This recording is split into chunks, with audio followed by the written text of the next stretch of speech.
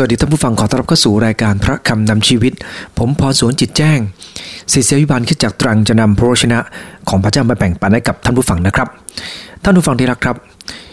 มีโอกาสจะเข้าไปในธนาคารครั้งหนึ่งนะครับและเนื่องจากว่าตอนนั้นเป็นวัยรุ่น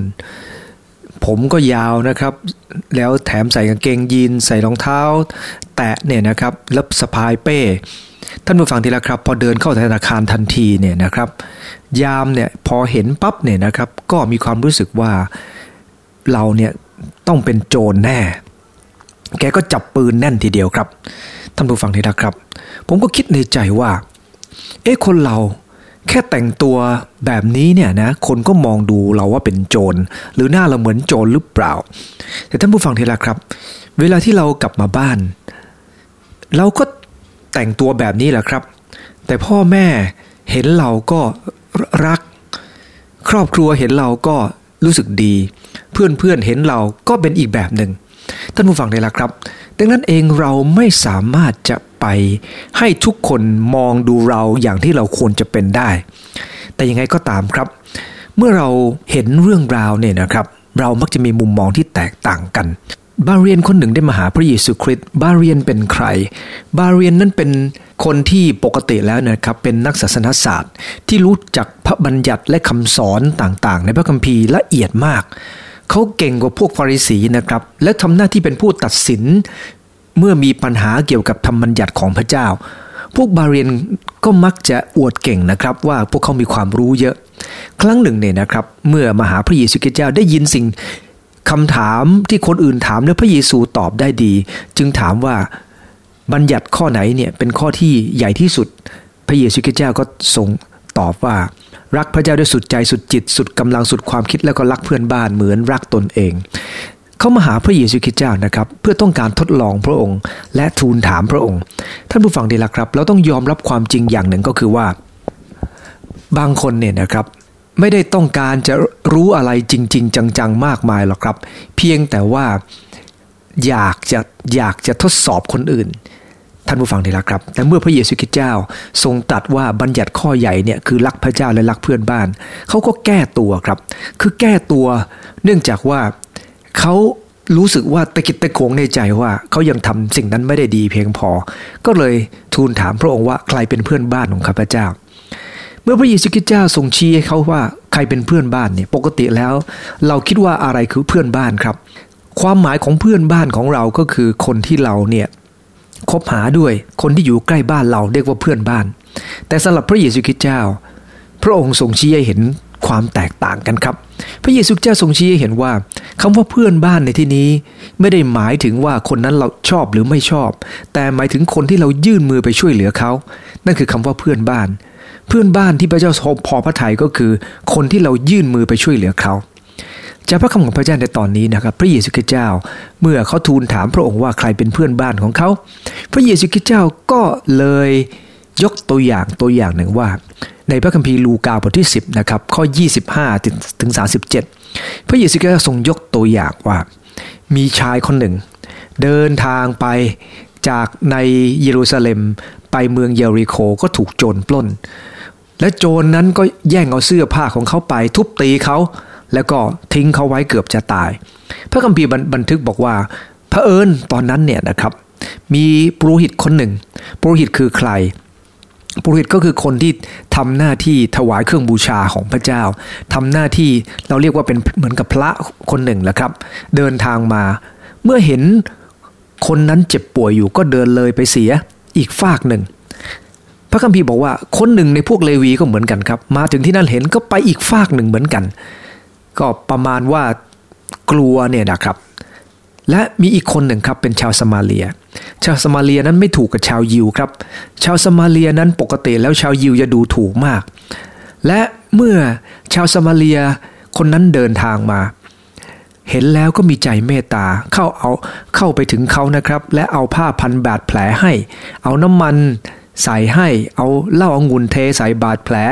แล้วแถมยังให้ขี่สัตว์ของตัวเองครับพามาถึงโรงแรมและรักษาพยาบาลไว้และยังบอกกับเจ้าของโรงแรมว่าวันรุ่งขึ้นเมื่อจะไปนั้นบอกว่าเอาเงินให้2 เดนารีอัน สำหรับค่าใช้จ่ายและถ้าเหลือจากที่นี่ไปเนี่ยนะครับก็จะ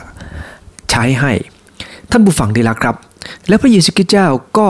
ทรงถามบาเรียนคนนั้นว่าท่านคิดว่าคนไหนเป็นเพื่อนบ้านของคนที่ถูกปล้นบาเรียนก็ตอบว่าก็คนสมาเรียไงเขาเป็นเพื่อนบ้านเพราะเขาช่วยเหลือพระเยซูคริสต์เจ้าทรงตรัสกับเขาว่าท่านจงไปทำอย่างนั้นเถิดท่านผู้ฟังที่รักครับสำหรับพระเยซูคริสต์เจ้า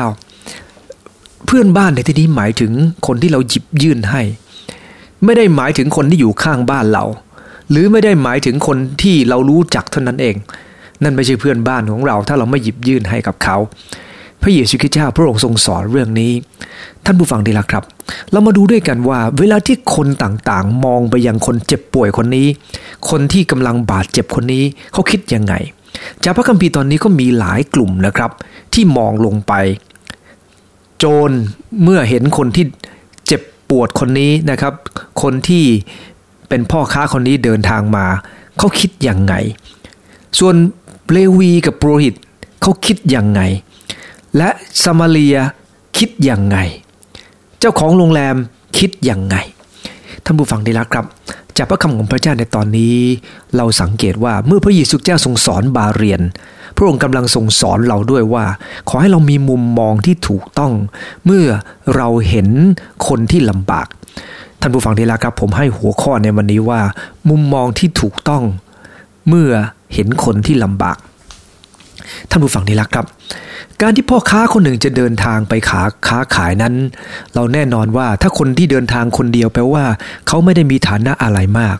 ถ้าเป็นคนที่เดินทางกันหลายคนแปลว่าเขามีฐานะเพียงพอแต่พ่อค้าคนนี้คงจะค้าขายครับและเอาเงินนั้นมาเพื่อจะเลี้ยงดูในครอบครัวของตัวเองเขาไม่ได้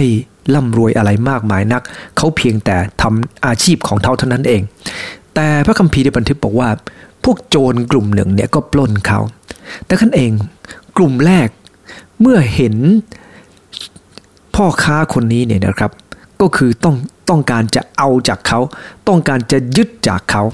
พระคัมภีร์ตรงนี้บอกว่าไม่ใช่เพียงแต่เอาจากเขาเท่านั้นยังทำร้ายเขาด้วยคนประเภทนี้นะครับเป็นคนที่เราเจอในสังคมเยอะเราเห็นว่าคนที่ลำบากมาเนี่ยนะครับเป็นเหยื่อของเราไม่สนใจหรอกครับว่าเขาจะไปตายร้ายดีตรงไหนจะเป็นยังไงในอนาคตก็ช่างหัวเขาท่านผู้ฟังที่รักครับผมเห็นสภาพของคนแบบนี้เนี่ยในประเทศของเราเยอะมากทีเดียวไม่สนใจหรอกครับว่าคนอื่นจะเป็นยังไง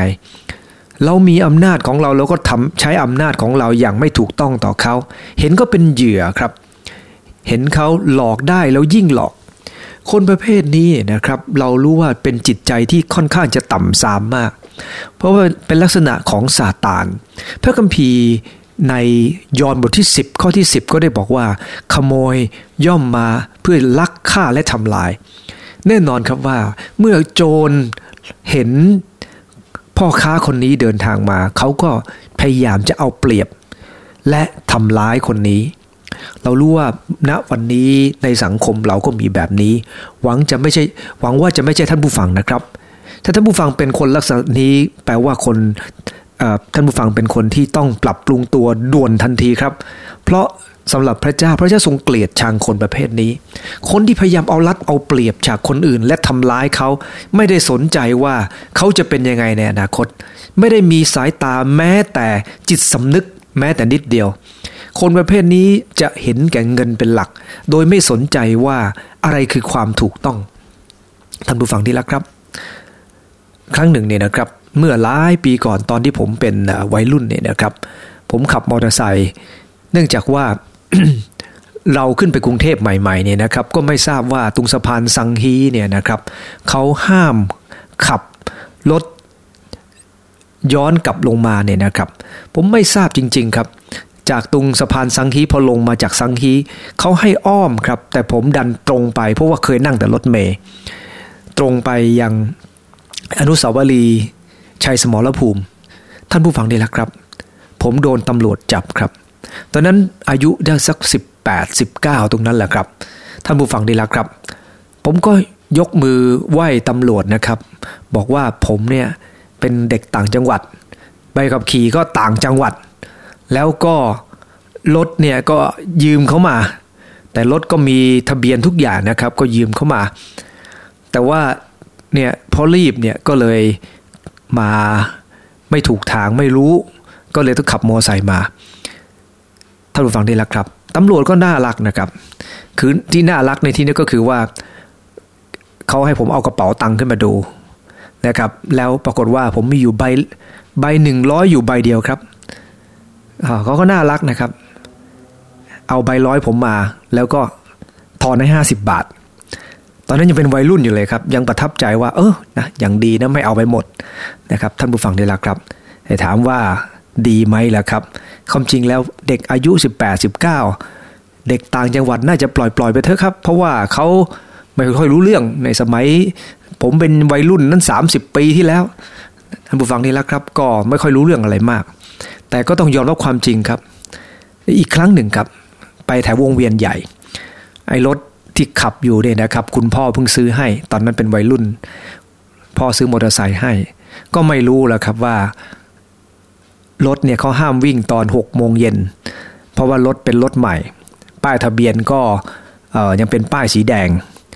ท่านผู้ฟังได้ละครับโดนจับทั้งเนื้อทั้งตัวก็มีอยู่นิดเดียวแหละครับมีตังค์อยู่ไม่กี่ตังค์ตอนนั้นเป็นวัยรุ่นนะครับท่านผู้ฟังได้ละครับตำรวจก็น่ารักครับแต่คนนี้ให้น้อยกว่าคนก่อนครับคนนี้ทอนมา20 บาทคนก่อนก็ให้50 บาทคนนี้ทอน20 บาทอาจจะเป็นเพราะว่าอาหารมื้อเย็นแล้วมั้งครับก็เลยตำรวจเลยอาจจะต้องทานมากขึ้นท่านผู้ฟังได้ละครับแต่ยังไงก็ตามก็ยังดีใจที่เขาถอนมาให้ท่านผู้ฟังได้ละครับแต่ยังไงก็ตามเราเห็นว่าโลกนี้เนี่ยนะครับก็มีคนที่ต้องการเอารัดเอาเปรียบกันเยอะพอสมควรแล้วต้องยอมรับความจริงว่าการเอารัดเอาเปรียบเนี่ยนะครับมันอยู่ในทุกสังคมเลยก็ว่าได้และมีคนที่เหมือนกับโจรเหล่านี้นะครับอยู่ในสังคมเยอะเหมือนกันคำว่าโจรในที่นี้ไม่ได้หมายถึงว่าคนนั้นจะต้องติดคุกนะครับหรือว่าคนนั้นเป็นคนที่ไม่มีการศึกษาหรือเอาปืนมาปล้นใครบางทีโจรในที่นี้ก็คือทำร้ายคนโดยไม่สนใจบางทีคำพูดของเราทำเหมือนโจรก็ว่าได้ครับบางคนเนี่ยนะครับมีปัญหาในชีวิตของเขาและเราก็สนุกปากกันครับพูดทำร้ายเขาไม่ได้ช่วยอะไรเขาเลยครับซ้ำเติมชีวิตของเขานี่คือนิสัยโจรครับนิสัยโจรก็คือนิสัยที่ทำร้ายคนเสมอเมื่อเห็นเหยื่อมาก็ต้องการที่จะทำร้ายเห็นหลายคนนะครับน่าสงสารในที่ก็คือว่าเขาไม่สามารถจะไม่มีปากเสียงกับใครแล้วก็โดนทำร้ายเพราะพวกโจรเหล่านี้เยอะเราต้องยอมรับความจริงว่าหลายคนในสังคมเป็นแบบนั้นทำร้ายคนอื่นอยู่เสมอคำพูดของเขาเป็นคำพูดที่ไม่ได้ให้กำลังใจไม่ว่าแต่ยังทำซ้ำเติมให้กับคนมาเพื่อลักและฆ่าและทำลาย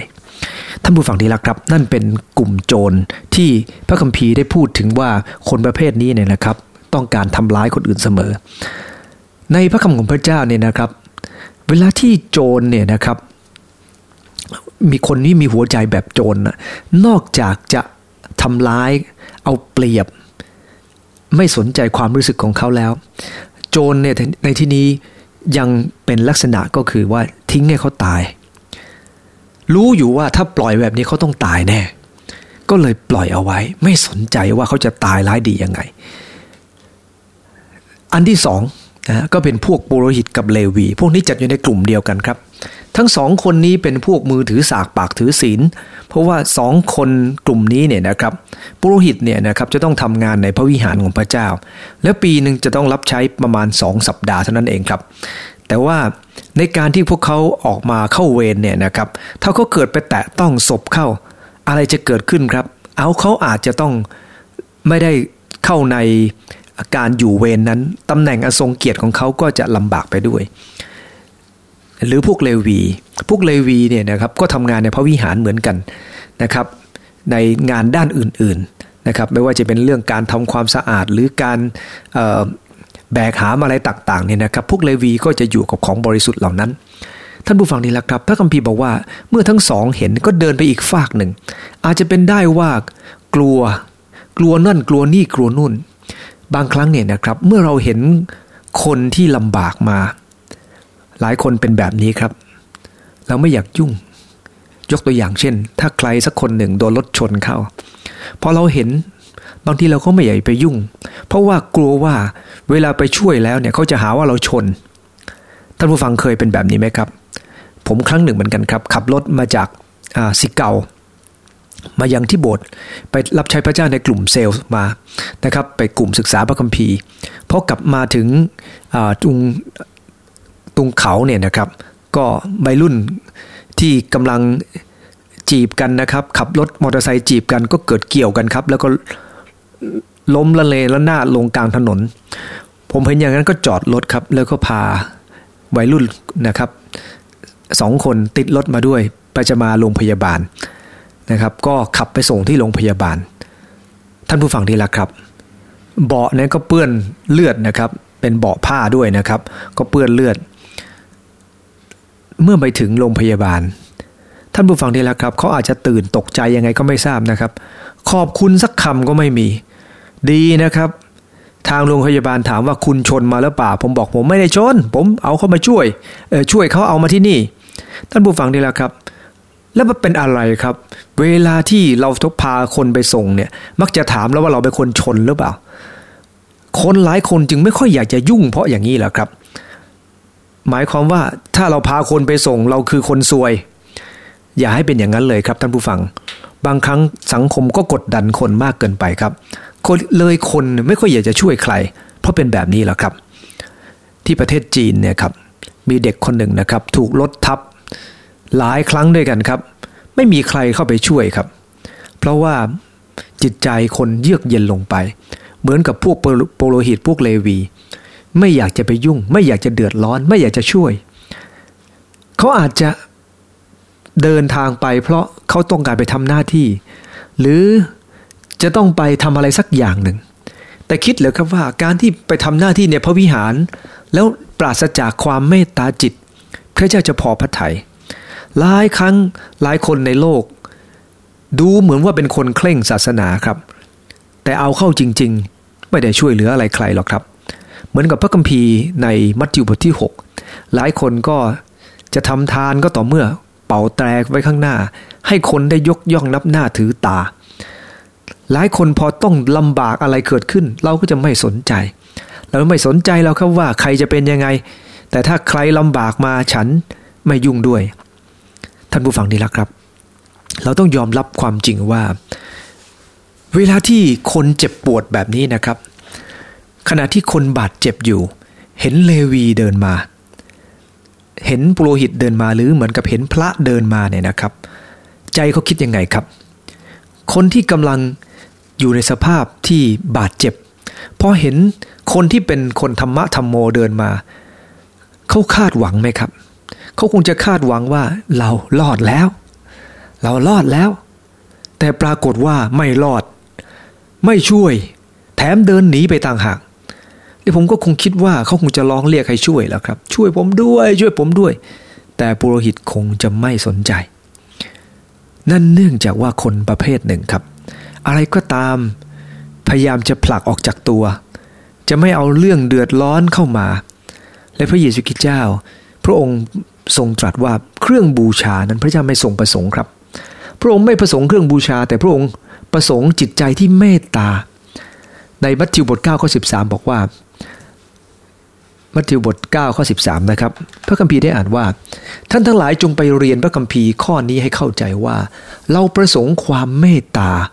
ไม่ประสงค์เครื่องสัตวบูชาพระคัมภีร์บันทึกบอกว่าพระเจ้าไม่ได้ประสงค์เลยครับในเรื่องของเครื่องบูชาที่ได้พระองค์ได้ทรงให้ถวายเนี่ยนะครับแต่พระองค์ทรงต้องการหัวใจครับหัวใจทำให้เรากลายเป็นคนที่พระเจ้าพอพระทัยเครื่องบูชาทำให้เราดูเหมือนเป็นคนชอบธรรมแต่พระเจ้าประสงค์ความเมตตา มากกว่าประสงค์สิ่งที่เป็นศาสนกิจภายนอกคนเราปัจจุบันนี้เน้นเรื่องศาสนพิธีกันมากท่านผู้ฟังที่รักครับสำหรับพระเจ้าศาสนพิธีช่วยอะไรใครไม่ได้หลายคนเนี่ยต้องการจะกลบเกลื่อนตัวเองครับทำชั่วมาเยอะเวลาตายก็ขอให้พระที่เป็นยิ่งใหญ่หน่อยเกจิอาจารย์มาทำพิธีมันช่วยอะไรไม่ได้หรอกครับเพราะว่าสิ่งที่เราทำลงไปมันต้องรับผลกับสิ่งที่เราทำลงไปท่านผู้ฟังที่รักครับบางครั้ง เราก็มีเหตุผลจอมปลอมบอกว่าเราไม่สามารถช่วยเขาได้เพราะว่าเรากำลังปฏิบัติพระเจ้าเรากำลังไปทำงานของพระเจ้าอยู่แต่อย่างที่กล่าวแล้วนะครับพระเจ้าพระองค์ทรงประสงค์สิ่งใดเราจะต้องเดินตามความเมตตามาก่อนเครื่องสัตวบูชาเราควรจะต้องเดินตามทางของพระเจ้ามาก่อนความคิดอันจอมปลอมของเราท่านผู้ฟังได้แล้วครับเราเคยใช้ข้ออ้างเพื่อจะปฏิบัติพระเจ้าแล้วหลีกเลี่ยงในการทำสิ่งที่ดีไหมครับผมยกตัวอย่างเวลาที่เขามาเลี่ยรายขอให้ช่วยเหลือเนี่ยนะครับเราก็ต้องยอมรับความจริงว่าปัจจุบันนี้ไม่ค่อยอยากจะช่วยใครหรอกครับเพราะว่าไม่รู้จะมาเลี่ยรายแบบไหนทั้งที่บางทีเนี่ยเลี่ยรายนั่นเลี่ยรายนี่ท่านผู้ฟังดีแล้วครับแต่ว่าเราก็ต้องมีจิตสำนึกว่าเราเองควรจะช่วยไหมควรจะติดตามอย่างไรที่บ้านผมเป็นพวกที่รักสัตว์นะครับและเวลาที่เราได้ยินข่าวว่ามีต้องการช่วยเหลือเนี่ยนะครับเขาก็จะลูกสาวก็พยายามจะติดต่อไปตามเว็บไซต์นะครับถ้าช่วยเหลือก็ส่งตรงไปที่เรื่องราวเหล่านั้นจริงๆครับที่มีทางการรับรองไว้เพราะเราต้องเข้าใจว่าบางครั้งเราไม่ค่อยอยากจะช่วยเท่าไหร่เพราะว่าไม่รู้ช่วยแล้วเอาไปทำอะไรแต่นั่นแหละ